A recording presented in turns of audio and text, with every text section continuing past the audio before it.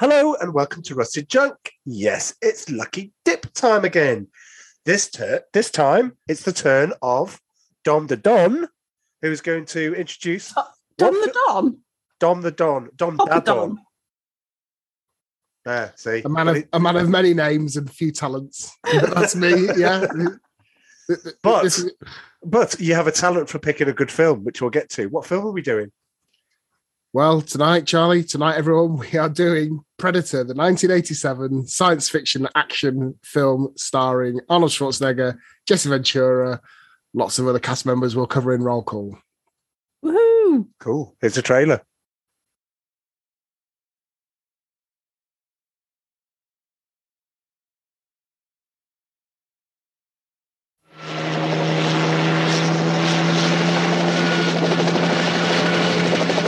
We are a rescue team, not assassins. Now, what do we gotta do? In a part of the world where there are no rules. We pick up their trailer at the chopper, run them down, grab those hostages before anybody knows we were there. What do you mean we? Deep in the jungle, where nothing that lives is safe. You lose it here, you're in a world of hurt. Showtime, kid. Knock, knock. An elite rescue squad You're bleeding, man. I ain't got time to bleed. is being led by the ultimate warrior. We need the best. That's why you're here. But now, What's got Billy so spooked? There's something out there waiting for us. And it ain't no man. they're up against the ultimate enemy. Holy Mother of God. Nothing like it has ever been on Earth before. She says the jungle just came alive and took him. We cannot see it. No blood, no bodies. We hit nothing. But it sees the heat of our bodies and the heat of our fear. Whatever it is out there, it killed Hopper. And now it wants us. It kills for pleasure. He was skinned alive. It hunts for sport. It's killing us one at a time. We're all gonna die. But this time, it's picked the wrong man to hunt. If it bleeds, we can kill it.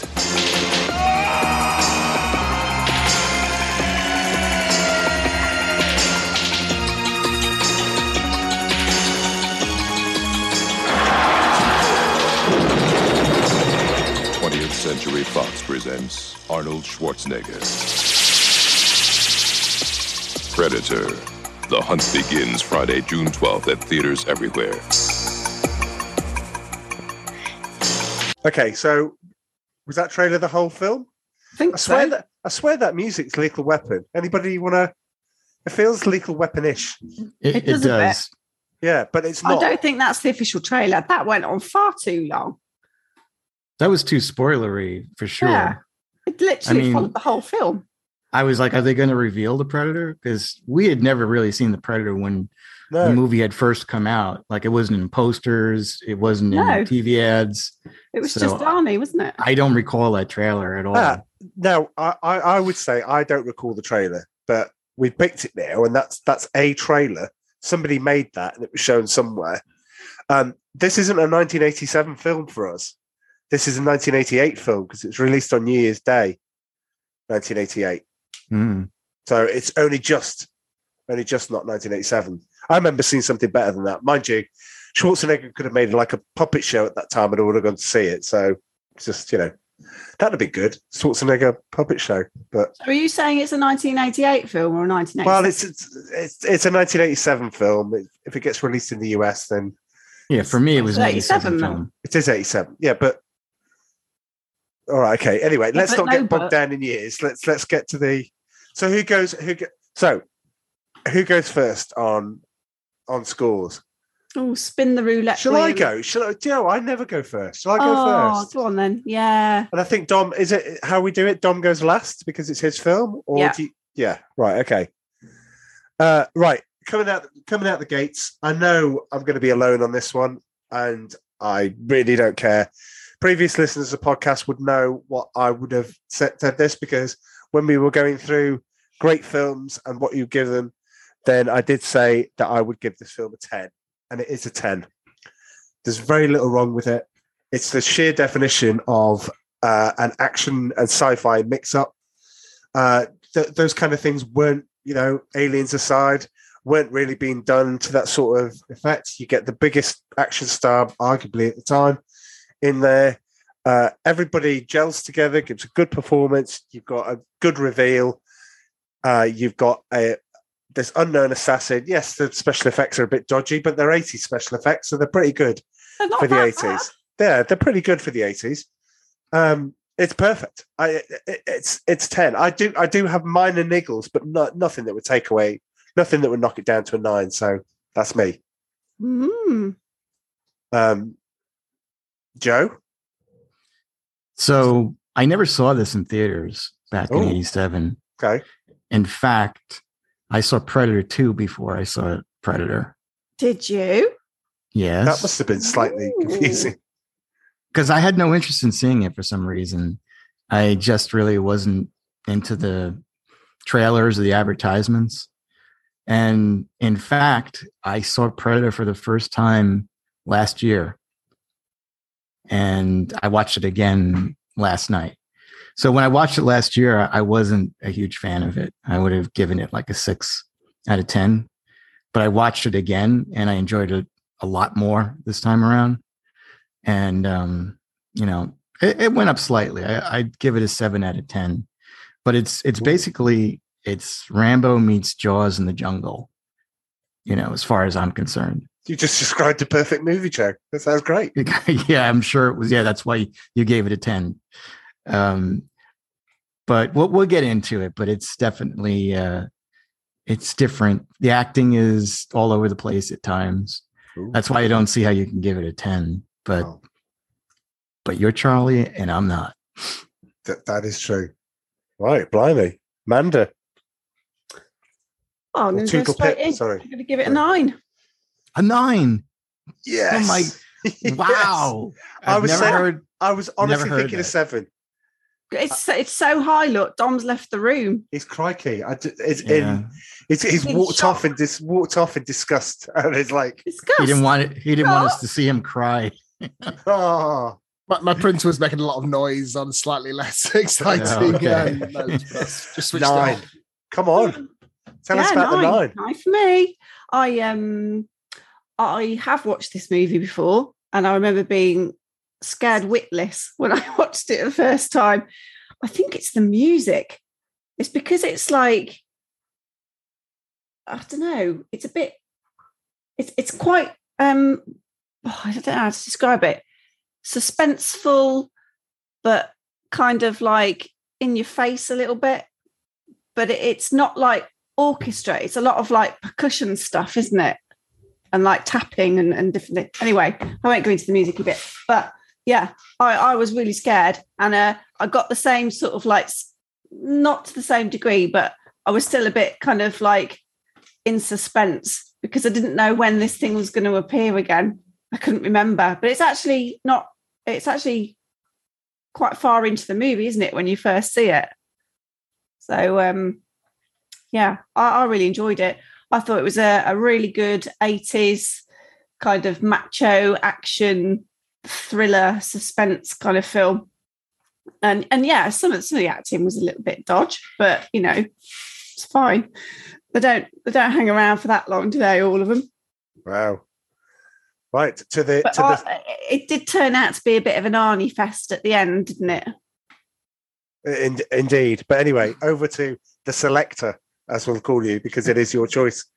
Wow, Dom. Some revelations in this pod already. Then, so Joe, you've seen it twice. The first time being last year. That's pretty mind blowing. And Amanda, your comments about the score and the musical settings and things, I hadn't called that out as being what would have kept you on edge. But what have we got? A 7, a 9, and a 10 so far. Well, I'm going to give it the royal flush, or the flush anyway. I'm not a strong poker player, but I'm giving it an 8 anyway. So I think I think it's an excellent 80s action film with some absolutely memorable scenes and some all-time classic dialogue. I mean, we'll get into it. Some of the lines are just fantastic. First time you hear them, and they were used in playgrounds in the UK, or where I went to school at least, for years and years afterwards. I thought the casting deserves some real credit.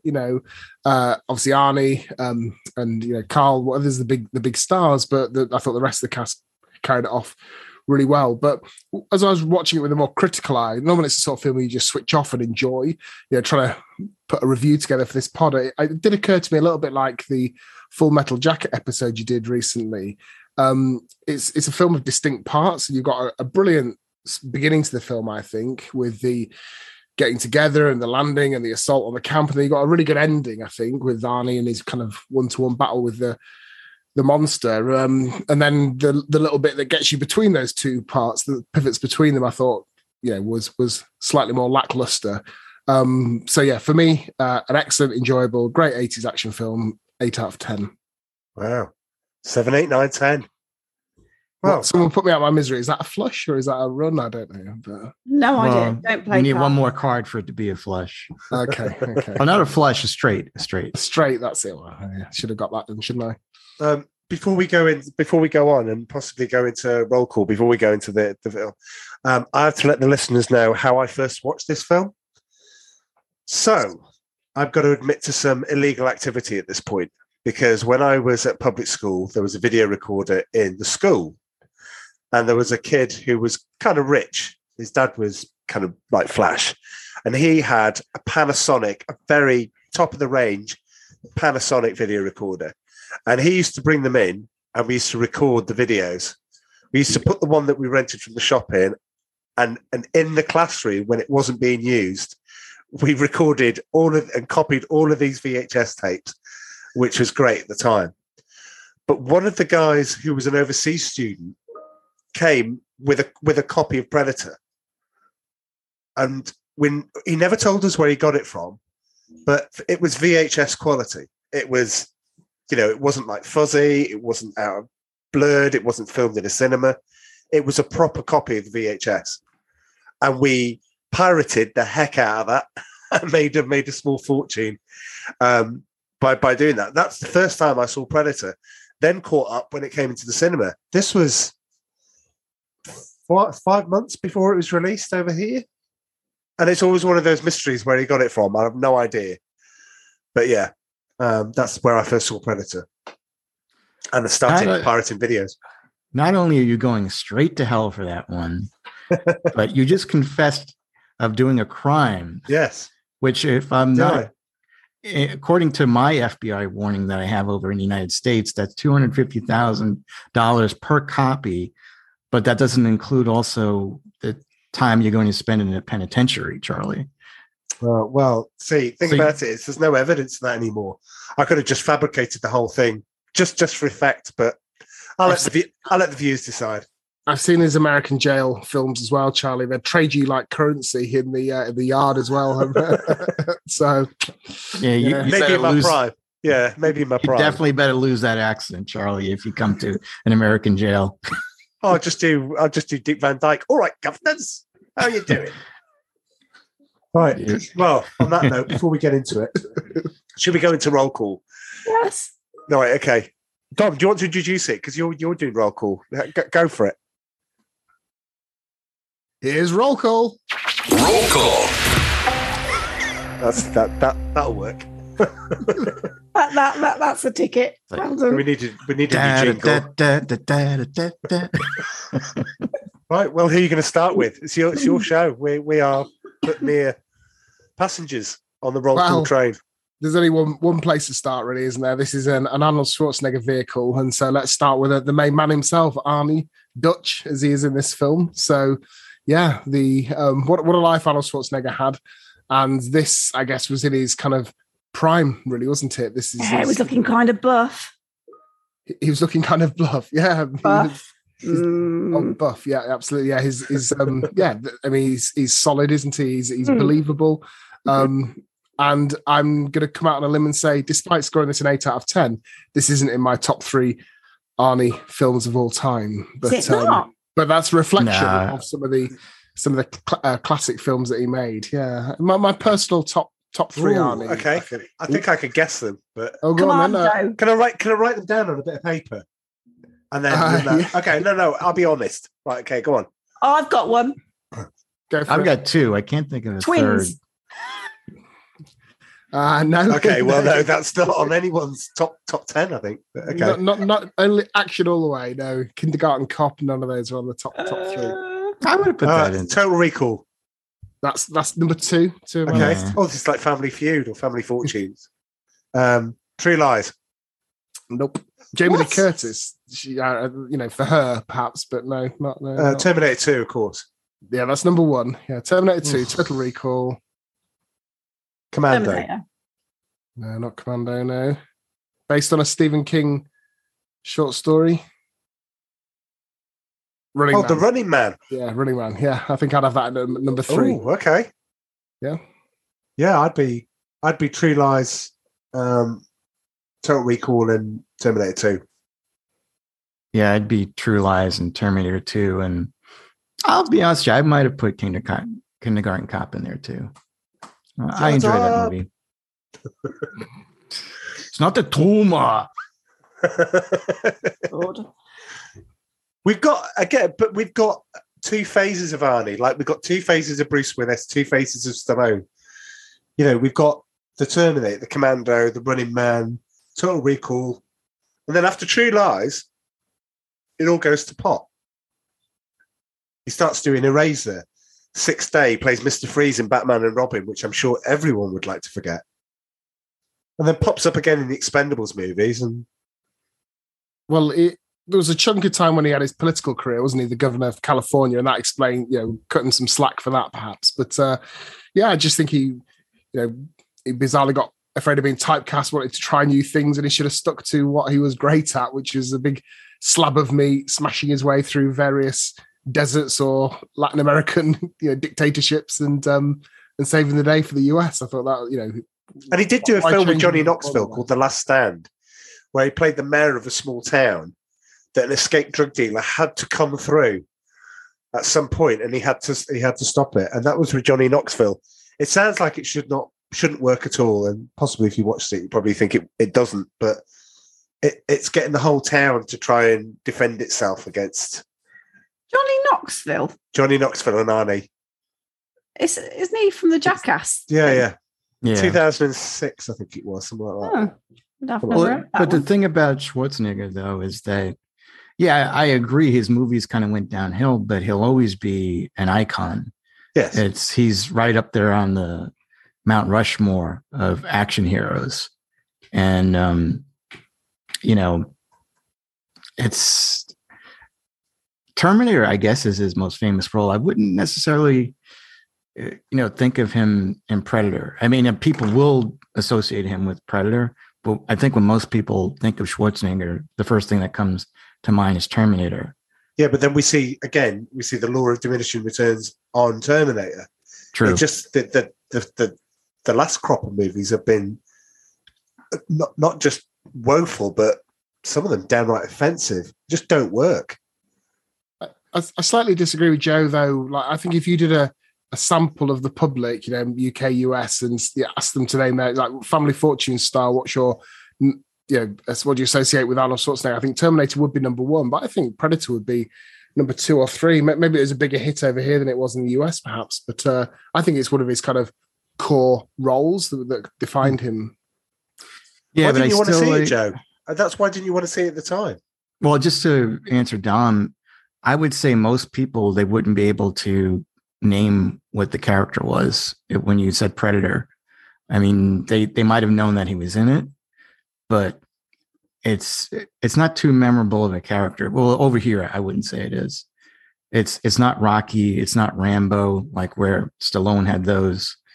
But Schwarzenegger definitely has the Terminator, and that is such a classic character. I don't know. The trailers just did nothing for me. I'll be honest with you. I mean, and I loved Arnold Schwarzenegger back then. This was before Terminator 2, right? Yeah. That's when he just broke out. Like he became a star during Terminator 2. But like when I saw the trailers, all I saw was a lot of close-up of Arnold's biceps. And when I saw the movie, that was like maybe another cast member was his right arm bicep. It was one for the mums. Yeah, I guess so. And maybe for some dads too. Yeah. But Maybe. Exploding heads always bring in the mums and get some but going. it got a little ridiculous though. That's why I see I don't understand the 10 part, because it's kind of cheesy. Like when you see it, like when Carl Weathers and him they first meet and they lock hands. It's like, all right, stop. Well, look. Yeah. Let me be provocative then, right? So if you were to say who's the definitive 80s pop star, you might say Michael Jackson for the men and say Madonna for the women. Yeah.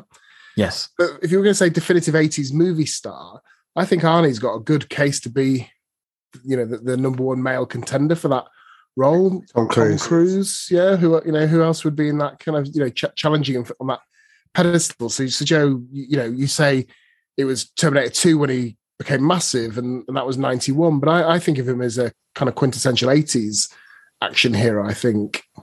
We better move on to Carl Weathers, otherwise. Oh yeah, sorry. We'll have to do part 2. Carl Weathers or Bill Withers, my mind tries to call I him. just did that too. I'm glad I'm not the only one that does that. Yeah. So we can summarize him more neatly then, Charlie. So Apollo Creed, also in Happy Gilmore. There you go. There's your insight for Trips in Happy Gilmore. Yeah. Yeah. So Apollo Creed, Happy Gilmore. That's a bit mean. I mean, there are admittedly not as big as that. Apollo Creed is a defining character. It's just I can tell you character. one. Well, I was going to say Action Jackson. Action Jackson, yeah. Yeah. Action Jackson. I don't know if that was big where you guys were. We had G.I. Joe and we had Action Jackson action figures when we were little kids. And I preferred Action Jackson because, he was the size of my Marvel and DC superheroes. But yeah, Action Jackson was pretty cool growing up. Is that like our version of Action Man? Probably. He was like a war hero. And, okay. This was a masculine way for boys to play with dolls back then. Yeah. He did play a military policeman in Close Encounters of the Third Kind. Did he really? He I did did not know that. He did. And he was also in Arrested Development. And Joe, how could you forget? He's Grief Karga in The Mandalorian. Oh, well, yeah, but I didn't know if we were going there. But okay. Oh, yeah. Well, it's not like I forgot, but okay. Right. No, he's great. I mean, I love Carl Weathers. I mean, in fact, while I was watching this movie, I was kind of disappointed that the movie wasn't solely like more about him, that he didn't switch roles with Schwarzenegger, where maybe it was him and Schwarzenegger were the last two to survive. And he was the one that destroyed the Predator. I think that would have worked a little better for me. Yeah, that'd be good. Yeah, I thought there could have been more of a redemption arc for him, but you're right, because he would have been a big star back then. It was definitely the Arnie show, but he was the number 2 in this equation, wasn't he? So he would have made Rocky 4 like a couple of years before this came out, didn't he? I think chronologically. So he was kind of really riding the crest of that Rocky wave, and then he made this.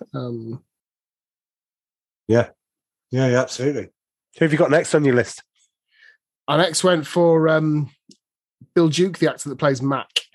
I've got to admit, I love watching Predator last night. I've watched it so many times, but I was blindsided how much I appreciated Bill Duke. It's his move. Part of his movie is descent into madness of losing his best mate, and it's just like this side thing that's going on while the rest of the action's going on, and he's having a mental breakdown, and it's just like. And I look at things you've been in before, and I know you've got in there. I won't spoil your. He's in that as well in a moment, but he's in Commando. He's the guy that fights him in the hotel room, and he goes, "I was a Green Beret. I ate Green Berets for breakfast," and all this sort of stuff. And then they have a fight. But yeah, I loved him in this.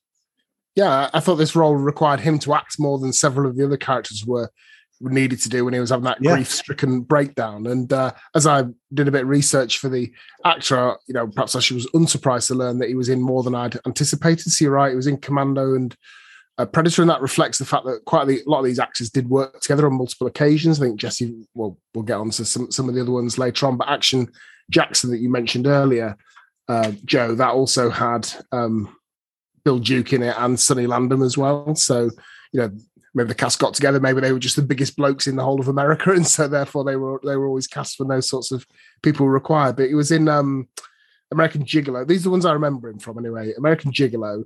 Then he's in a couple of Mel Gibson films, Payback and Bird on a Wire. Bird on a Wire. Yeah. It's gonna...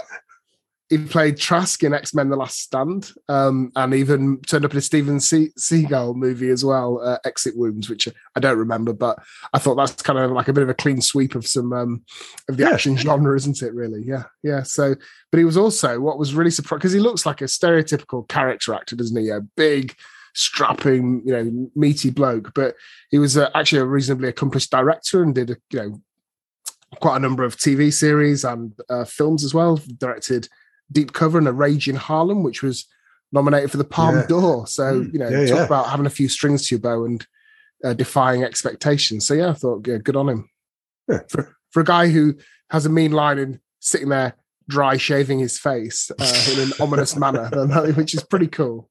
Probably, I've done that before. Not my face, obviously, but my legs. And I've come out in a rash. Where are we going with that? You intentionally cut your legs? No. I come out in a rash if I dry shave. Oh, okay. Don't you? I don't touch my legs. No. You don't dry shave. What are you talking about? No, but if you do. No, it's like we don't. Next question. If you did, you'd come out in a rash. Why wasn't he rash ridden? It'd be hard to tell with him. I'll just say that. Okay, who have you got next, Tom? On that note, on that controversial note, right? Next, we have gone for a poncho character called Richard Chavez, much more obscure. After the big hit with Predator, which is his breakthrough, he made War of the Worlds TV series. It was in every episode, first series. There was artistic change of direction, wrote him out, and that was essentially the end of his career because after that, it was bits and pieces. I did read that he had a stalker, but it's difficult to know whether or not he his career withered because that's what happens in Hollywood, them's the breaks, or because of his stalker. But yeah, apparently the police told him to protect his friends and his family and himself. He stopped attending conventions, withdrew from the public eye, and basically disappeared into obscurity. Do you know, was he an actual American Indian? I think he had some American Indian blood in him, but there were two, weren't there, that looked like they had American, or Native American, whatever the politically correct term is. So this is for the benefit of our audience, the more slender of the two, the kind of scout character. Yeah, that's what I was talking about because I kind of felt he didn't. I mean, I could be wrong, but he didn't look like Native American or anything like that. Okay. He played a good role. He did. He deserved more. Yeah. Yeah. If you didn't know, which of these characters in this, because the rest of them all have pretty successful careers, very successful in some cases. Which one's going to be the one that fades into obscurity? I'm not sure. Many people would have called this guy, but sadly, that's what happened. Okay. Who's next? Next, I had Jesse Ventura playing Blaine with his epic gun. Yeah. So you probably, Joe, you and our American listeners will know him as a wrestler. Obviously, had multiple, multifaceted career as a wrestler. Jesse the Body Ventura. Yeah. His Wikipedia page did go into quite some depth about his wrestling career, and which I think reflects the level of interest in that in certain parts of the world. It was new to me. He did this film though, and was also again in Running Man with Arnie as well. I remember him distinctly in that. Mr. Fantastic or something. Yeah, and Batman and Robin. So he was in 3 main films, all of which starred Arnold Schwarzenegger, and I think him and Arnie were good mates. Who was he in Batman and Robin? Yeah, I've got him as Batman and Robin, but I didn't write down who he was. He wouldn't have played Bane, would he? I hope not. I didn't make a note of his character either, I'm afraid. Okay. Maybe I can see Amanda looking it up now. He had a big political career over here too. I don't know if you guys are aware of that. Who's that? Jesse Ventura, the guy that played Blaine. Yeah, so he was what was he? 38th governor of Minnesota for 4 years. Yeah, and that was huge. I remember when that happened too. Nobody thought he could win because he was a wrestler, but he went knocking on people's doors and introduced himself. I mean, thousands and thousands of people, and people really liked that because no other politician would do something like that. And that was a huge part of his win. And I always remember that. I thought that was really cool. And the other thing that was noteworthy was that he wasn't a Republican or a Democrat. He was for the Reform Party. Apparently, the party's only candidate to win a major government office, it said here. So he did it outside the kind of mainstream thing. But prior to this, so he's got such an interesting life. He started off after a certain age being in the US Navy underwater demolition team during the Vietnam War. Then he became a wrestler. Then he became the actor. Then he became a politician. And after leaving office, he was a visiting fellow at Harvard University's JFK School of Government. I mean, to say he's a big, dumb, killing machine in this movie, he's in depth. The ultimate killing machine. And he's not the only one. We've already talked about Duke, but we'll get onto a couple of the other ones as well. Yeah, in Batman and Robin, he played Arkham Asylum guard. That's the. Okay, now that you mention that, I think I remember him. Right. He's also in Demolition Man. Did we say that? Oh, no, I just got him in Predator, Running Man, and Batman and Robin, but he's in Demolition Man as well. He's in Demolition Man. So I suppose next we're moving on to Sonny Landon. Yeah, Sonny Landon. Why don't you run with this one, Charlie? I don't have much. He was in 48 Hours.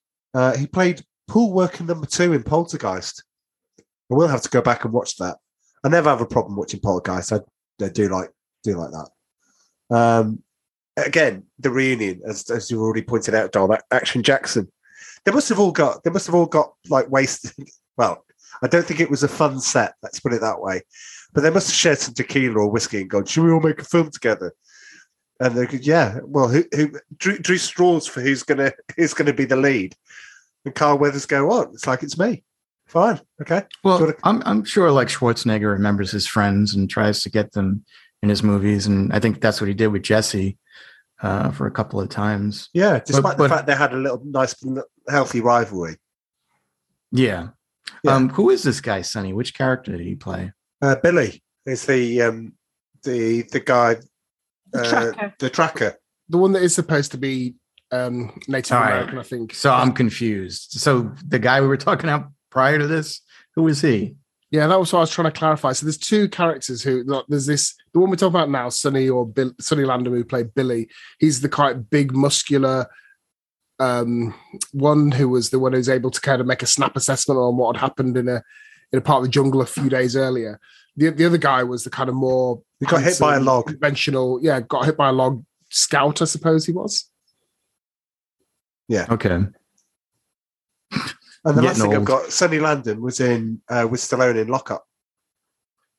I remember him being in The Warriors, which was one of my dad's favourite films for some reason. I was never that keen on it, but he used to watch that periodically, and he was in that as well. He was in a big fight scene at the start of that. He also ran for political office, so he's that's three of the main actors in this film. So yeah, Rand became governor of Kentucky, but unlike the other two, Jesse Ventura and Arnold Schwarzenegger, was unsuccessful. I've got two more on mine. I probably would match up. I think we've got to, even though it's a very minor character, we've got to have a shout out for Shane Black. Hawkins, first person to get killed by the Predator that we see on screen. He played a crewman in The Hunt for Red October. He was in As Good as It Gets. But however, that's his movie career. His movie career wasn't the thing. At the time of doing this, his other film that he wrote, Lethal Weapon, was out. 1987. What a great year, apart from Stakeout, for films. He wrote all the Lethal Weapons. He wrote The Last Boy Scout. He wrote The Long Kiss Goodnight. And the thing about it, when you go back and watch those films, I think he's got a writing style all of his own that if you didn't know you're watching a Shane Black written film, you would pick it up. A bit like Tarantino. You can see that Tarantino went in and rewrote some parts of Crimson Tide. You can go and see which parts exactly, which bits he did, because he was talking about Silver Surfer and all of the pop culture references. You can see that. Shane, The Last Boy Scout is a great film. The Long Kiss Goodnight is a great film. Unfortunately, he ended up writing The Predator, which we'll get to, which wasn't very good, the 2018 film. But then equally, you got Robert Downey Jr. and Val Kilmer in Kiss Kiss Bang Bang, which is a wonderful film. Can't wait to watch that again. And he's currently writing Lethal Weapon 5, which we know is being made.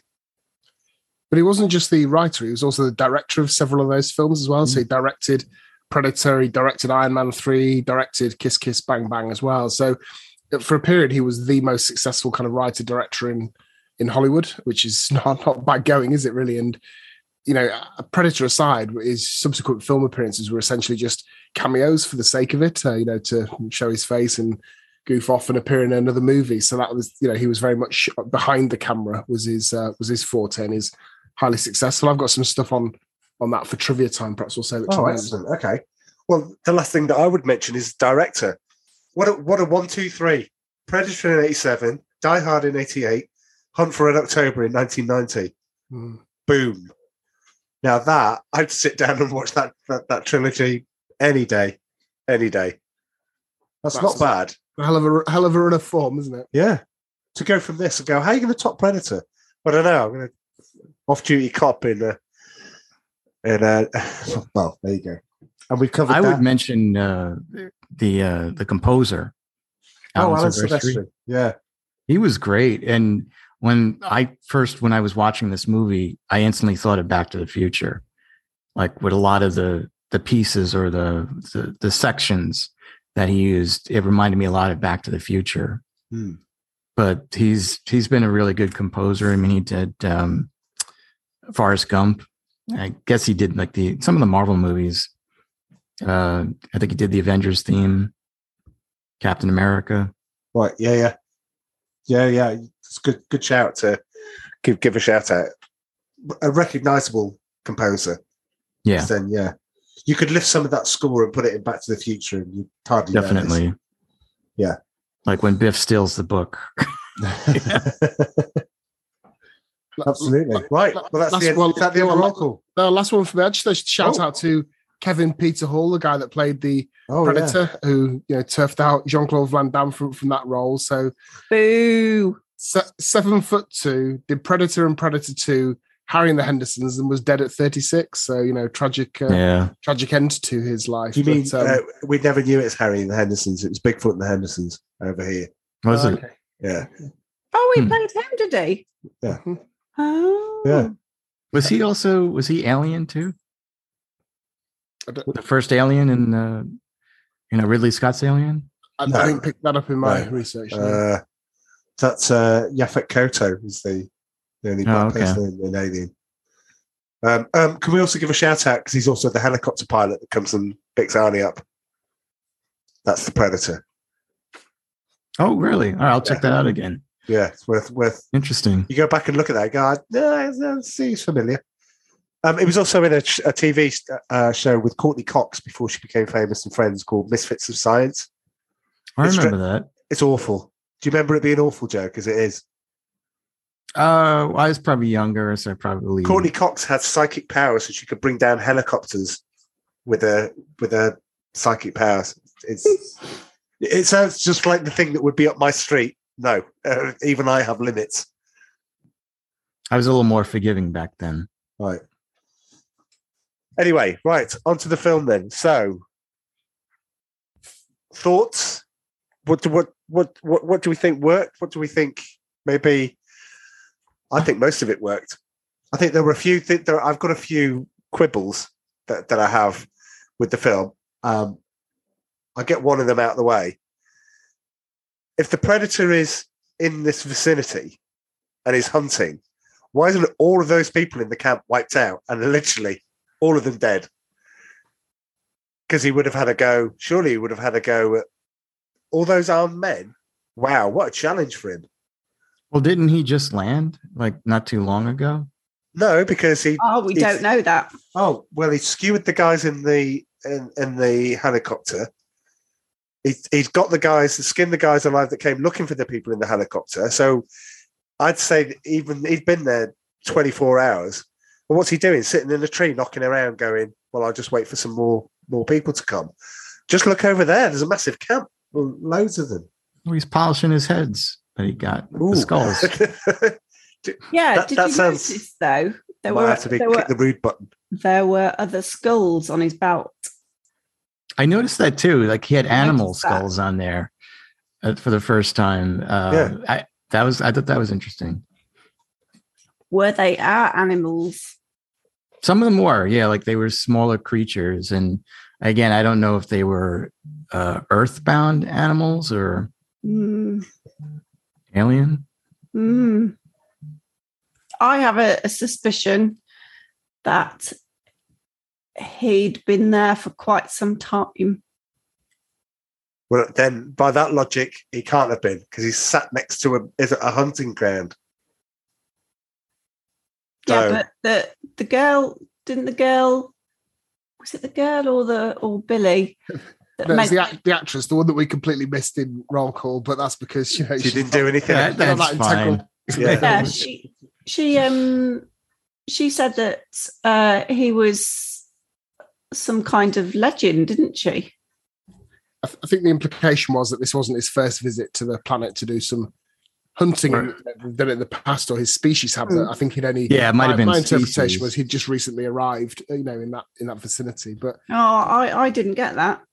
And as bizarre as this sounds, I used to read the Predator comic books, even though I didn't see the movie. And I'm not sure if this was actual lore, but there was one point where the Predators had a criminal and then they just dumped him on Earth. And I kind of wonder if that was him, because he did act a little insane towards the end. If like they were ever going to pick him up or anything like that, it was just like, well, just get rid of this guy because he's a nutball. Well, that brings a whole new dimension to the drop off at the start, which isn't that the craft's going to come back and get him. That's your lot, son. You're on Earth now. Wow. Well, then why would he have to prove anything? I don't know. Maybe just liked hunting. Maybe it was his vacation. And it's like, I'm not going to start killing people for 7 days. It's all right. Just want to hang out by the pool, get a tan, and which he didn't get.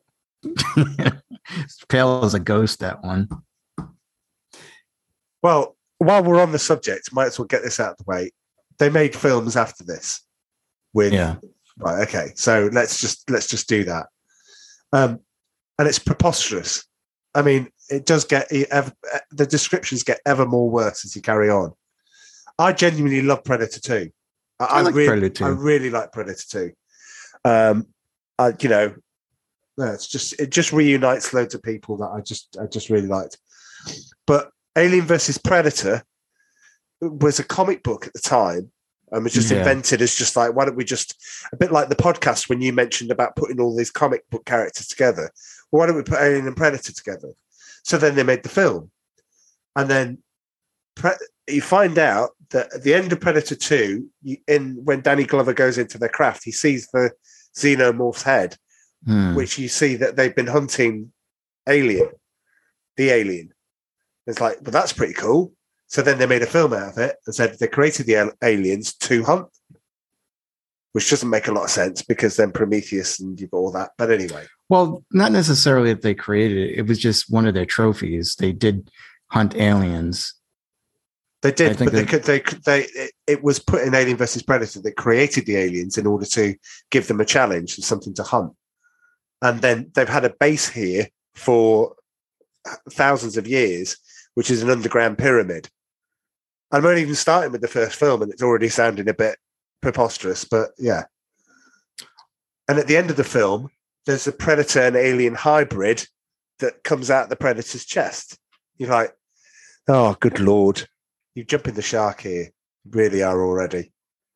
The next one, they crash land in Colorado. They end up nuking the town on that one. Then you've got the Predator, where the guy finds a bit of the armor. He mails himself the armor. There's a larger Predator and comes and kills the other. It's just ridiculous. Did you see Predators? Did you mention that Well, one? yeah. Well, and then I was going to say, well, predators. They put all of these hunters on an island. You don't explain how they get there. Oh, sorry, on a world. You don't explain how they get there. And the predator wants to test himself against the Yakuza, test himself against a ninja. I thought that one was okay. That one was pretty good. And then you've got, well, all I'm saying is you've got a great character here. Why would you reduce it to? Why would you make a worse film? And I know you can say that about Alien, you can say that about Terminator, you can say that about most films, I suppose. Exactly. That's the whole thing, is that they don't know how to handle these characters. And they just think just because we have the license for it, people are going to want to see these movies over and over again with new adventures. But you have to have really good people that are good at stories, and they just don't do that anymore. They rely too much on special effects or famous actors, and they just don't give a crap about, what they're writing. But yeah, you are completely right. This whole Predator franchise and Alien franchise, because they're very similar, they could have been so much more, and they just wasted it. Yeah. I just wonder how great a character the Predator actually is anyway, really. For me, the bits I enjoyed most in this film were by far where the human beings or the actors are interacting, and the camaraderie, and the scenes where they're understanding what happens, the assault in the camp. I thought that the Predator as a character hurries the action along, and he's obviously the protagonist within all of this. But actually, if you think about it, he's this arch hunter, this universal kind of hunting machine. Quite often his method of hunting is just to fire some sort of plasma cannon into somebody's back and kill them. That's like a little bit like taking a machine gun, isn't it, to hunt deer or something? Just it's not exactly a particularly fair fight, I thought. So, but then you've got Predator 2, and he kills them in so many different ways in that. So you can see that he's quite versatile. And how can you then go and mess that up?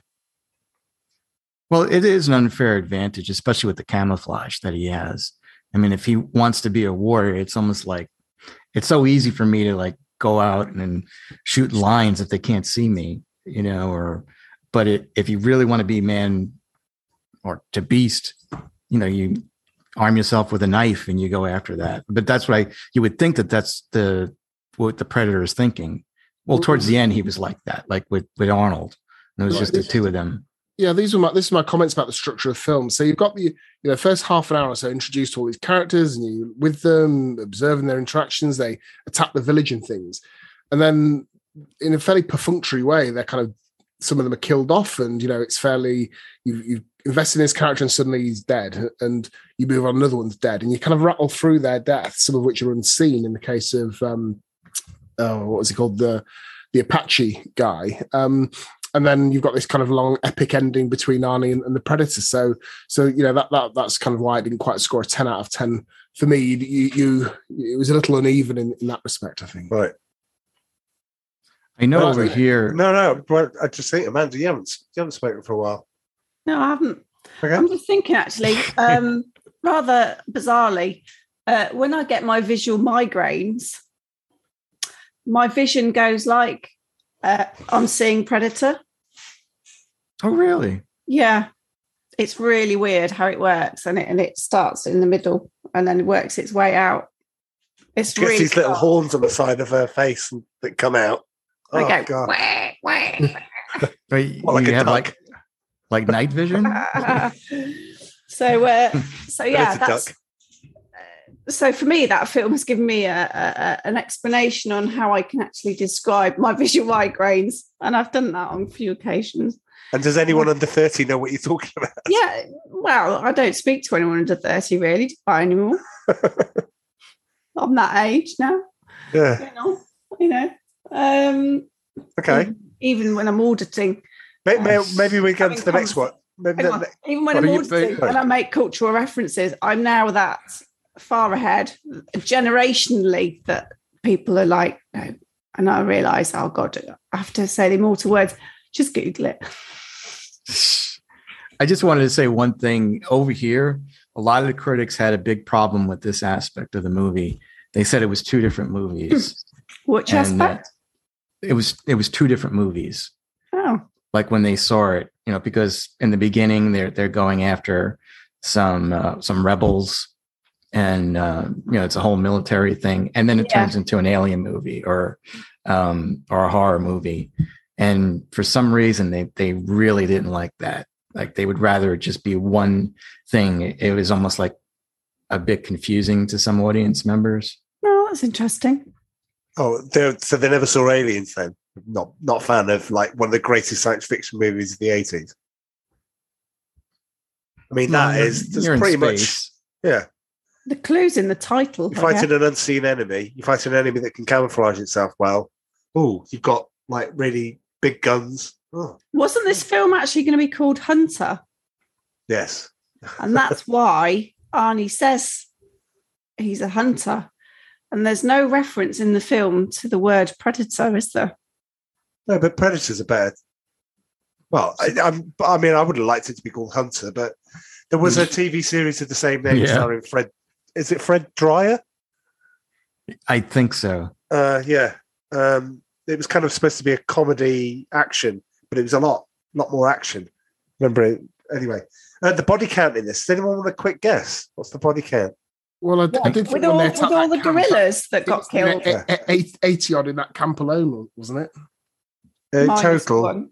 69 humans. Most of them at hands of Dutch. Yeah. One scorpion, one boar, and one predator. One scorpion, one boar. That's another minor annoyance. So for years, I thought whatever the predator touched, he killed. Because when he goes to the scorpion and picks a scorpion up and puts the scorpion in the palm of his hand, the scorpion goes black. Whereas previously there was a little bit of life left in it, even though it's been squished. And the scorpion goes black. And I'm like thinking, does he have the power to like... Scorpion didn't go black. You didn't see the scorpion. He did. You just saw the... He held the scorpion in the palm of his hand. Yeah, but you saw the visual image, what he would see. And there was heat, and then it disappeared, and it went black. And I was like, whoa. Sure he can... I can already see Joe is going to go back and go have a look at it. No, I remember that part. But... I'm going to look at the helicopter pilot. I'm going to look at the scorpion. He probably went black because I thought... didn't Bill... Duke, didn't he just kill it? No, he stepped on it. It still had some life left in it. He stabbed it and he stepped on it. You would think that it'd be dead at that point. Well, there was still red. There was still red showing in the predator thing until he picked it up. Unless it's not thermo, it's actually sort of some acid detector. Yeah, acid cam. Oh, well, that's an annoyance because in Predator 2, they wear suits that protect themselves from the heat, so they can't have any thermal image. But the Predator just goes click and switches to a different view, and they can see all the torches. So he can see where all the people are, because they're on the other end of the torch. They should have just covered themselves in mud, shouldn't they? It would have been far easier. Well, yeah. What do we talk about? Favorite characters? Who's? I mean, Arnie aside, who's your favorite characters in this? Or favourite character, maybe. Well, I think there's a case for Blaine, isn't there, with his gun, which I remember being called a helicopter gun, but I don't know if they referred to it as that in the film. What's it called? Old Painless. Old Painless. Yeah. I mean, that is probably very Freudian. I don't know, but that had a distinct impression on me in the playground. I remember playing, wanting to have that gun when I was younger. Watching this film. Isn't that like a Gatling gun? Yeah. It's usually on the side of a helicopter. Right. Surely, if you're in that situation, they wasted a lot of ammo, don't you think? Oh yeah, when they were shooting in the woods. Yeah, they just like obliterate everything. And you're like, you've got a finite amount of ammo. You're not still 100% sure you've got him, but you've just used probably a third or a half of what you've got. Was that very wise? No, I 100% agree with you. Yeah. Considering they don't know what they're going to encounter, you've got to... Yeah. Why do they need to make a stand? Why don't they just get to the chopper? True. They had to take the northeast trail, didn't they? And it wasn't the good way to go. No, but building their Home Alone traps in the jungle Admittedly, there were no swinging paint cans or anything like that. That would have been a different film, wouldn't it? There were swinging logs. Predator stands in a bear trap and then puts his face in some jam or something and clumsily starts going around. Be like the Naked Gun. I think that would work, you know. Yeah. The jam. The next reboot is a slapstick version of Predator, where he gets his the head jam blasted could by clog flames up and his doesn't little move guns on his shoulders, couldn't it? his little Get fingers the going glue mad. out. Get the glue. Well, I was like, how the hell is that little stick holding up that huge log? Yes. Yeah. Physics, Joe, physics.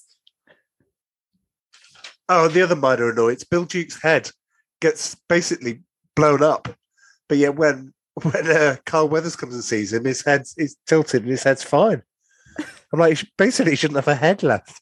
Yeah. So, For a man who scored this 10 out of 10, you are finding. I'm picking slight things. I could sit down and watch this on repeat. I just love it. Why don't you tell us? Why don't you tell us what you love about the film? Go on, what's your highlight in this film, then, Charlie? The highlight is exactly what the reason why Joe said that some people didn't like it. It takes you in a direction in one way. It takes you these hardened people that have seen all of this action.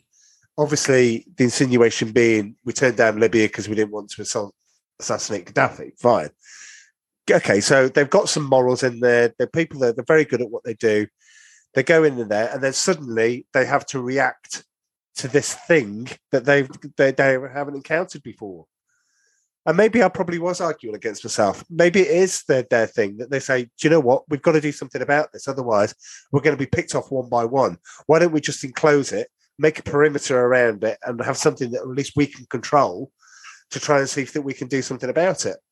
And what it doesn't do is fall really easily into the trap of going, do you know what? I'll just make this all a bit camp, all a bit kitsch, all a bit something in it. There's genuine fear.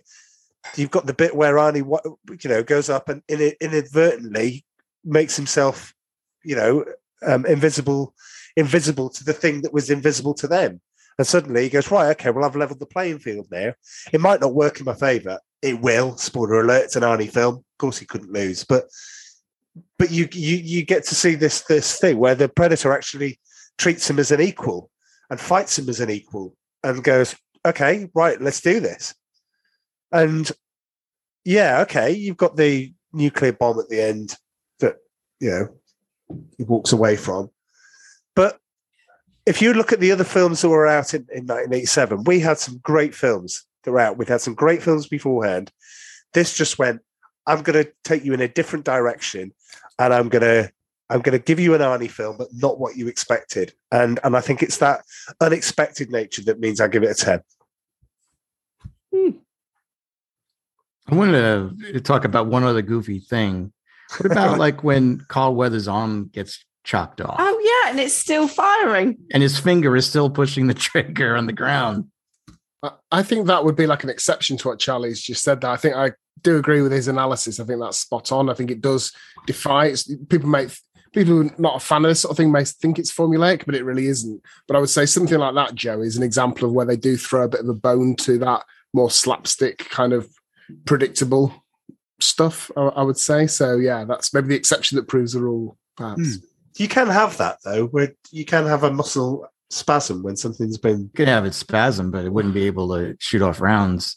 Although it might not have been shooting off rounds, it might have just been twitching. But it did. Well, they kind weren't of give consistent rounds, so it means that it was. I think they actually filmed it, so it was twitching because it wasn't consistent rounds. It was just as the finger kept going. I don't realise this podcast. Yeah, it was just loads of.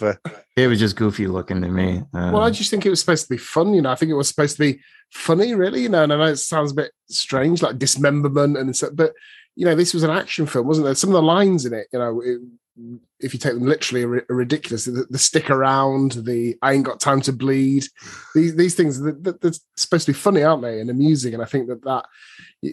It seems like a very 80s thing today, but violence is what the audience wanted. It's catered to a certain section. I'm not saying it would have been an ideal date movie, this. I'm not saying that the female demographic was overly represented in Predator screenings, perhaps, Amanda, but, American, British, people around the world, they want that to an Arnie film because you think, right, I'm going to see guns, explosions, violence, it's going to be Yeah, muscle, yeah. Very homoerotic, perhaps, I don't know. But yeah, that scene when the start of the film is brilliant, and they're flying on their choppers and they land in the base, and Arnie walks in and is it Dylan?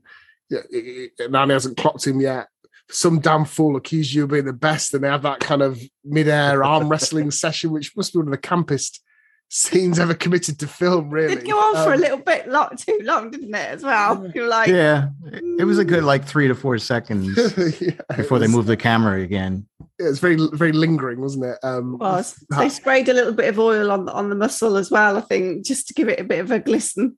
Oh, yeah. No, and poor Carl Weathers, I think his sleeve went down, because he got a big bicep too, but you really didn't get to see it that much because it was covered up a little bit. Mm. I think Bill Duke was my unexpected favourite.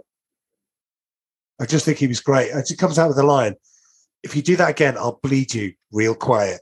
You're like, this guy could, and he could do that to Carl Weathers, and he would never know. And then you've got the obviously turn around bit where he skewers the scorpion, but I must say, it's just brilliant. That I keep wanting to call him Apollo Creed. You know what I mean? His character's a bit of a goofball, isn't he, really? He's supposed to be CIA. He's supposed to have been on missions before. Yeah, he completely pops everything up, doesn't he? Yeah, he's been on missions before. He's like, the guy that they didn't want. It was like the guy that they'd picked last in PE to be on a team, I guess, because he just wasn't very good. He just invited himself along, didn't he? Yeah. Because he wasn't picked. And then he's like making noise when he shouldn't be, telling them fibs about why they're there. And you're just like, hang on. It's because the CIA got him pushing too many pencils. That's what the problem was, yeah. Yeah. He's lost his edge. That's kind of it. It's that, money and fame has kind of changed him, where his old team, that didn't happen to them. That's why they were expendable, And oh God, it's Rocky V. It's Rocky IV, Joe. Stallone is no, it's Rocky III. He sees the money and he changes and he loses it, and yeah, you can see the parallels there. But poor Apollo. By the way, man mentioned PE for our American listeners. She means phys ed. We know that. Well, I know, but you didn't know. I don't know. People know what you. We have PE, and we call it PE. A PE was like something P. Diddy or Puff Daddy used to do, wasn't it? What? Yeah. As we all know, as long as you've got £3 for the tuck shop and you don't forget your sun cream, then you can join in PE. Oh, we had to explain what the tuck shop was, didn't we, Joe? Yeah. Cryptic 1 a.m. messages. I know. I'd been out on the lash with work. Sorry. I'd sent it to the wrong group. It should have gone to the family group, and it went to your podcast group. I suspected alcohol was involved. But America didn't have a tuck shop equivalent. No, it was just a food stand. That's all we would call it. Oh. That's where you get pizza from. But what does tuck mean anyway? Tuck, grub. Like, yeah. Scran. So Friar Tuck is a word for food? Well, he did eat a lot, didn't he? Yeah. Not that much. I mean, he's not massive. I mean, he was. Friar Tuck was massive, yeah. Friar Tuck was a right old chubber. Not in Robin Hood, Prince of Thieves. Oh, sorry. You're going to watch that. The definitive. Oh my God, I don't want to hear it. We'll move on. We're on Predator. Anyway, right, okay, yeah. The thing that amazed me in this film was how quickly they were picked off by the Predator. Because as soon as one went, the second went. Then, so Gale runs, first victim. Second victim was, I called him Tobacco Man. The guy that kept spitting out. Then they did lots of wasted ammo. Then they made their first protected base and realised he's actually in the tree, so that didn't work. Alien. Oh yeah, when he mends his leg from that kind of like ambush thing, he's got a medical kit. Well, yeah, well he wouldn't he? Would he? Oh, Well, if you aliens. ask, In his armory. That was amazing. I thought that was wicked. And then the third He's bit an alien. is after he's mended himself, he just disappeared. You didn't see him again. what? Yeah, go ahead. Sorry. Sorry. Yeah, go on. And then the girl finally talks, and then so she was saying about, you know, that historic thing about, you know, the devil in disguise or whatever. And then she said that she'd seen his blood. And then was it Arnie that said, if it bleeds, we can kill it? Yep. Yeah. There we go. So then he decided to make a trap in the trees. Then Matt was the fourth victim. The CIA guy was the fifth victim. So it didn't take long. And then Billy was the sixth. And then the wounded guy they were taking along to get back to the copter was the seventh. And then it comes after Arnie. And then you get that whole kind of like Arnie predator thing. So it actually wasn't that long from the first victim to the seventh before him and Arnie had the face off. And that was my criticism. It's a bit perfunctory, just getting rid of the characters like bang, bang, bang, bang. Right, Yeah. now it's the ending. So yeah. I thought felt that you was didn't really cool. get to know the characters particularly well. They were just a little bit, Yeah. like we just put They were ads in there throwaway. just to give them a Yeah. bit of background or whatever. So yeah, I think that could have been a bit better. I think it would have been interesting if they might have been paranoid and thought it was somebody in their group doing it, killing Ooh. everybody one by one. You know, maybe not throughout the whole thing, but at first, like kind of being suspicious of somebody if they were like alone with the person that died or in the vicinity. They're like, you know, well, maybe he's lost it. He's the one that's killing them. Or So we've got a horror That version of couldn't have Predator. worked though, could it? you don't think so? No, because the girl ran off, didn't she? And the guy chased her. Hawkins, yeah. And I thought they could have made more of the one- jungle. You know, it's obviously the scenery and the settings is really effective, and I'm sure we'll hear about how tough it was to film there. But I think Joe's right. You could have made more of the location, how kind of claustrophobic and difficult it really must have been to have been there. Yeah, that possibly could have been better explored. And surely, doesn't it rain like in Central America a lot? Well, it's a 24-hour period. Was it 24 hours? Yeah, Yeah, I would say. yeah, about that. Yeah, one night. Yeah. It's- I thought it They're, was 2 they're, nights. they're all off in the day, and then he's left on his own in the night. Might have been a little bit longer because I think they might have had. I think it was a 48-hour thing. Oh, wait a minute. The ball. Yeah. Yeah. Okay. Yeah, there was one night. Okay. Well, all right. Well, So anyway, I'd have thought it would have rained, and I thought that would have like cocked. so up the you think that Predators what was kind of- missing was rain? Right. What? Okay. You thought that what was missing from the film is it should have had a bit more rain. Well, if it was Central America, it would have rained. Okay. Should have had some ant hills or like a. Maybe the predator can control rain. Nah, I think it would have mucked up his electronics. I don't think he'd have been able to have. I think he's been- accounted for that though. No. I don't think he'd have even been able to have gone invisible in the rain. If it rains. No.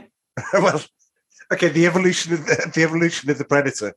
We need to do something about this rain thing. 1,000 years later, he's in this film and goes, Hang on. "Oh, I knew No, we had no, no, something no, we no, needed no, to no. fix." How do you know it rains on his planet?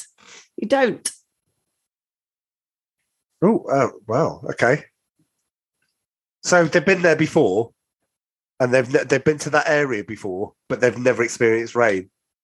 He primarily attacks the Bedouin in the Sahara. That's his main market. If you live in a England, bit off absolutely kilter. fine because just The Indians call him Gagala or something. If you like the Predator, come and live in Manchester, and he's never been seen once. So if there was no rain or water, he'd probably smell, and they could probably trace him that way. Yeah. We're spotting some flaws in there. That. Yeah. Yeah, when That he was a falls bit- in the river, it does mess with his electrics. Exactly. Thank you. But I'm sure. Yeah, but he soon fixes it. Well, he doesn't because he has to get himself dry, doesn't he? It was missing a towel. Good Lord! That's what Right? it was missing. Do you know what? This is descending into madness. Let's put it back on a keel. Let's go to trivia time. It's hot. Sorry. Ready? Yeah. It's trivia time. Here we go. Trivia time. Let's go first. Who's got? I've got some. Oh, you See if guys everyone go. else has got some. I'm out of it. I didn't really look at trivia. I haven't got any trivia.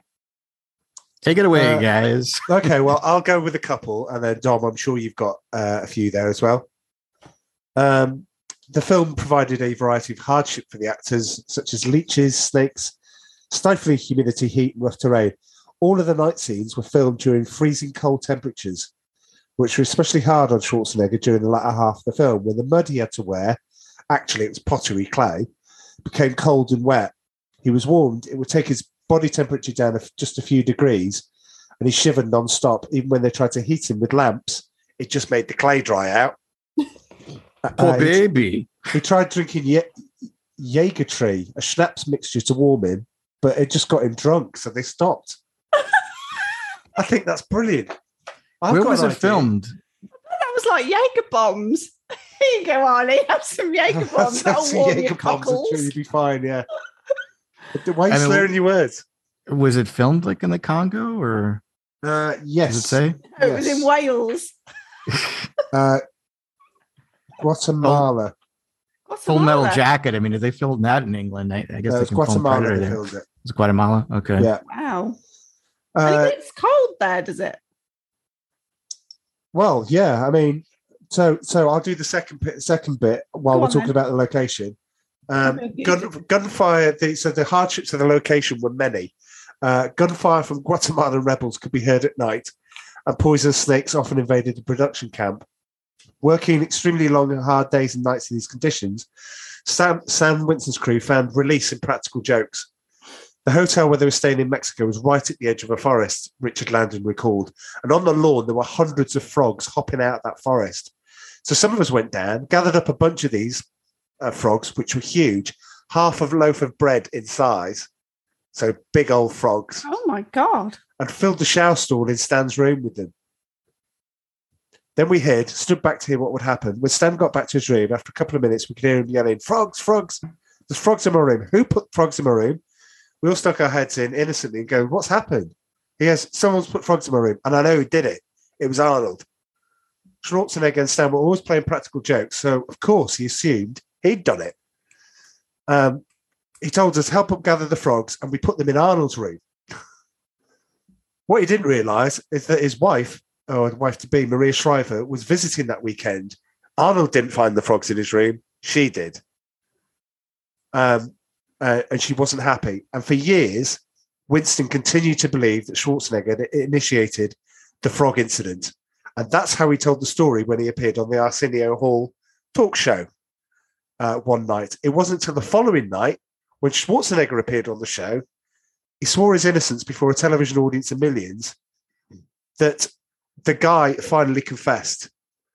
The guy that did it finally confessed. And Winston learned that his own cute crew members are the culprits. I never knew it was him because from the day it happened, we never spoke of it. I kept waiting for him to bring it up, and he kept waiting for me to bring it up, and neither of us did. And that's why the truth didn't come out till years later. Ooh. Yeah, I think if I'd upset Arnold Schwarzenegger and his wife-to-be, I think I'd probably keep my mouth shut about it. Fear of, but they both thought, they had to go on retrospective talk shows to find out the truth. It's very strange. What have you got, Dom? I've looked at the weather. Oh. Guatemala. Okay. It's not as hot as you think, actually. Temperatures, January temperatures, well, it's basically the whole year, middles. The highest temperature from about 24 to 27, 28 degrees, and the lowest is 12 degrees up to 16. So I didn't think it got that low, actually. But surely you'd be able to cope in a 16, sort of 14 degree weather with clay on him. Cold at night, warm in the day. Yeah. Yeah, but that's not exactly cold, though, is it? 16 degrees. Anyway, I'm feeling the heat of the jungle in the UK today, or as Joe calls it, an average day in Florida. Yeah. I do like this one. Just the last one. Jesse Ventura and Schwarzenegger had a bit of a rivalry going. He used to play pranks. and Jesse Ventura would know that Arnie would get told that Arnie's on his way to the gym, where they would all do, and he'd pour water on him. He'd pour water on himself. And so Arnie'd walk in thinking that Ventura was drenched in sweat and believed he was working out longer than he actually was. So Arnie began his workout sooner, and Ventura's his worked out. And in the end, they both arrived at the gym at 4 a.m. because they were just trying to outdo each other. I like that. Tom. My Arnie trivia is in the context of the actor rather than the film. So as I was reading his biopic to prepare for Roll Call, young Arnold was in the Austrian army in 1965 to do the year of mandatory military service. During his army service, he won the Junior Mr. Europe contest. He went AWOL during basic training so he could take part in the competition and spent a week in military prison. Participating in the competition meant so much to me that I didn't carefully think through the consequences, he said by way of understatement. But I thought that was that was pretty hardcore. Winning Junior Mr. Europe at 18. Secondly, doing a week in military prison as a result of it. Did you guys ever see Pumping Iron? No, but that's I think where that comes from. And I really want to after you should this pod. It's such a great movie, and it's him versus Lou Ferrigno and the Hulk. Yeah, I mean, they're both competing. It's a real documentary of them competing for Mr. Universe at that time. And Arnold is just a villain, but he's such a lovable villain. That was the movie that made him a star because people noticed him. That's like, he's got something, you know? I mean, first of all, he's got looks, he's got the body, but he's also smart too, because he was messing with Lou Ferrigno's mind, you know, where it kind of almost caused him to lose. And Lou doesn't come off on this good at all. You know, he's just not the brightest guy, but definitely check that out. What's amazing about it is it's real. It's a documentary and it's just so much fun. I'd say I'd have to put that up on maybe my number 2 Schwarzenegger film now that I think about it. Right. Wow. Maybe I'll find a way we can all get together and watch it. Oh, that'd be nice. Yeah. I don't know how I'd do that, but anyway. Sure, I'll find a way to get it to us. So, quite a recent one. April 2021, the original Predator writers were suing Disney, 20th Century Studios. According to the Hollywood Reporter, Jim and John Thomas, who wrote 1987's Predator, have filed a lawsuit against 20th Century Studios about the copyrights to the sci-fi action classic. They filed the suit to exploit a copyright termination provision in order to recover the copyright to their literary material. Disney filed a countersuit against them to keep the franchise under its ever-expanding film roster, and the lawsuit has put plans for a 5th Predator solo movie on hold. You know a bit about this, because I know you've talked about this on your podcast, Joe, where Disney file a countersuit in order to try and either retain the copyright that they've got or to steal the copyright. Well, Predator is basically dead, I would say, as a franchise after that last movie, The Predator. And Disney wants to resurrect it so it can kill it again. Because anything that Disney is going to do with Predator, it's going to be awful. What about Quentin Tarantino's Predator? That would be a God blessing if that ever happens. But I have a feeling, what is he said he's going to do 11 movies. One more to do. Yeah, it's got one more to do. I heard that the next one might be Django Unchained, a sequel with Zorro in it. I hope that's not the case, but that's going to be his last movie. I can't see him having room for Predator. He was going to do a James Bond movie. I would have loved to see that. Or yes, Star Trek movie. And a Star Trek film. Yeah. Yeah. Wow. Yeah, but Disney like they're quite a what's the word? Is it litigious? Litigious. I would love to see a Predator walking around in the Disney parks, scaring little kids. Yeah, chasing a xenomorph that'd be quite fun, like the Blues Brothers review show. Yeah. And then the two of them break out into song, and then little Leia comes out of nowhere and says, "Stop!" And everyone tries to chase her and can't keep up, keep slowing down. Yeah, very good. Right. Well, we got anything else? Yeah, Oh. I've got something else. Oh, you've got some. Okay. Apparently, this year, next month, there's supposed to be a film coming out called Prey. Yeah, I think it is out right now. It's on And Hulu. Yes. And Okay. it's supposed to be the prequel to Predator, What? set in the 1700s in Guatemala. What? He didn't think of sharing this like before when we were talking about has the Predator been here before? Yes. Funny you should say that. They just made a film about it. All right. Okay. I'm surprised. So you didn't see a trailer for it? No. I guess not. No. It doesn't look very interesting to me. Okay. It looks very quote unquote woke. We'll just leave it at that. Isn't it's- everything it's a apart girl, from Top it's a Bloke girl Maverick? that plays the lead character. If that's woke, I don't know. Well, we'll get ourselves into trouble if we start going down this rabbit hole. Yeah, so, I'm not going to. I'll talk about the rabbit hole once the podcast is over. Well, on that note, I think, look, 7, 8, 9, 10, I think we know exactly where. You it's got it. going. You're missing the big one. I thought that Dom was going to say it. Oh, the with Jean-Claude, you mean? Yeah. Well, I know that he could basically, it was a combination because he was obviously in the suit. It was a combination of, because he can do his martial arts, he can make the Predator into this thing. Well, obviously, they get the suit. They realise the suit is quite cumbersome and he can't do an awful lot in it. He then complains that he can't do the movements in it. The suit caused him to pass out all the time. It was too hot, wasn't he?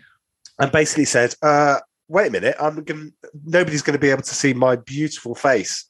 No one's going to know it's him. Nobody's going to know it's me. And it's like, yeah, well, you're supposed to be an alien, unless, And I think because that, they just went, okay, a bit like Eric Stoltz in Back to the Future, you just go over there and we'll just bring in Kevin Peter Hall. And despite the fact that even though 7'2", he did struggle with it. He had to be connected. The suit was so heavy; it weighed over 200 pounds. The suit, Wow. and he had to be connected to a bungee ring in order for him to move more believably. And you can see that in parts where the Predator makes those big sweeping, movements. When he's running, and you can see that he's obviously connected to some sort of rig that's enabling him to do that because it's just so heavy. But yeah. Wasn't Van Damme's Predator? It was like a red lobster. Like it didn't look anything like the Predator that we saw in the movie. I don't know that one. That'd be good. And It's good job maybe it I need to wasn't a watch the crab documentary. because only being able to move sideways would be quite a limiting factor in his predatory rampage, wouldn't it? Really. And Well, if you go and watch the new Minions movie, Jean-Claude Yeah, Jean-Claude. Yeah, is that was actually him? that was a him. lobster claw hand, and it's voiced by Jean-Claude Van Damme. Yeah. It's very good. Very good. Well, there we go. We've drawn it to close. We've done 3 lucky dips, 1 more to go. And the next film is going to be This Is Spinal Tap, which we will do again for your listening stroke viewing pleasure, or listening and viewing pleasure. You might be that into the podcast that you watch them both. If you do, then bless you. Weirdly, we're getting a lot of traction on YouTube. It's great. And in the middle of all of this watch videos that are being watched, there is a lonely island that has no viewers, has had no views, enough to make you trick YouTube into thinking, I'll give you 1 view. And that's Stakeout. And you know what? I'm happy with that. I'm happy nobody watches that. Nobody's watched it, but people have listened to it, haven't they? Oh, loads of people have listened to it, but nobody's gone in and gone, what do I fancy watching tonight? Or liked us so much in another podcast to go, ooh, what about Stakeout? Nobody has ever gone, do you remember Stakeout? Let's watch something. No, forget it. Joe, have you watched another Stakeout? No. No. With Rosie O'Donnell. Sounds great. I'm surprised. What's his name? Emilio Estevez hasn't watched your podcast on it. You would think he would watch it because he's so full of himself. Oh, crikey. Well, we know Robert Downey Jr. listens to our podcast, so he does. It's But true. if you, We know Cher's taking legal action following the previous pod in the series. That probably can't say anything more about that now, can we? Well, not now. No. No, Not while the jury's been picked. not after the B bomb was dropped repeatedly. Yeah. She's used to that word, though. She uses it a lot. Yeah, crikey. It is. When you think back to Witches of Eastwick, I was describing it to somebody and they went, so do you not think Jack Nicholson, did you conclude that Jack Nicholson was overrated then? And I was like, yeah, I think we might kind of did in a sort of roundabout way. You still got The Shining, you still got One Flew Over the Cuckoo's Nest, but the rest of it is, and The Joker. Oh, and as good as it gets. All right, okay, maybe he's not. I don't know. But 4 good performances does not, well, actually probably does, because then you got Marlon Brando. He's made some dreadful films. Do you remember a film called The Freshman? Yeah, I Matthew love Broderick. that film. Do Are you you? going to say you don't like that? Do you, Joe? Yeah, Do you really? I do. And I thought Brando was excellent in that movie. All right, okay.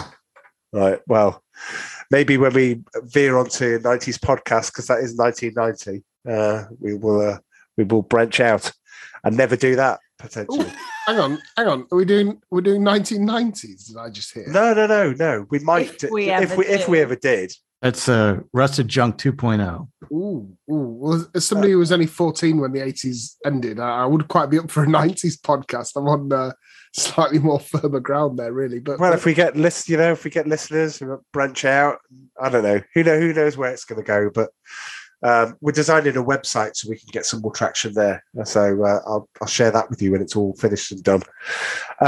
As I will everybody else. I'll tell you when the website's gone live. Anyway, Spinal you Tap. can contact us. Oh yeah, go on then. Yes, go for it. Yeah. I've resurrected the email that I made like when we originally started and then Yes. completely forgot we'd got an email. It's rustedjpod@gmail.com. Yeah, and everyone that listens to this, just so that we know that, people, just show a bit of love. Just send us a message. Send us a recommendation. Next, here's your challenge then. Send us a recommendation on what you'd like to see on season 6 sequels. That's it. Anything goes.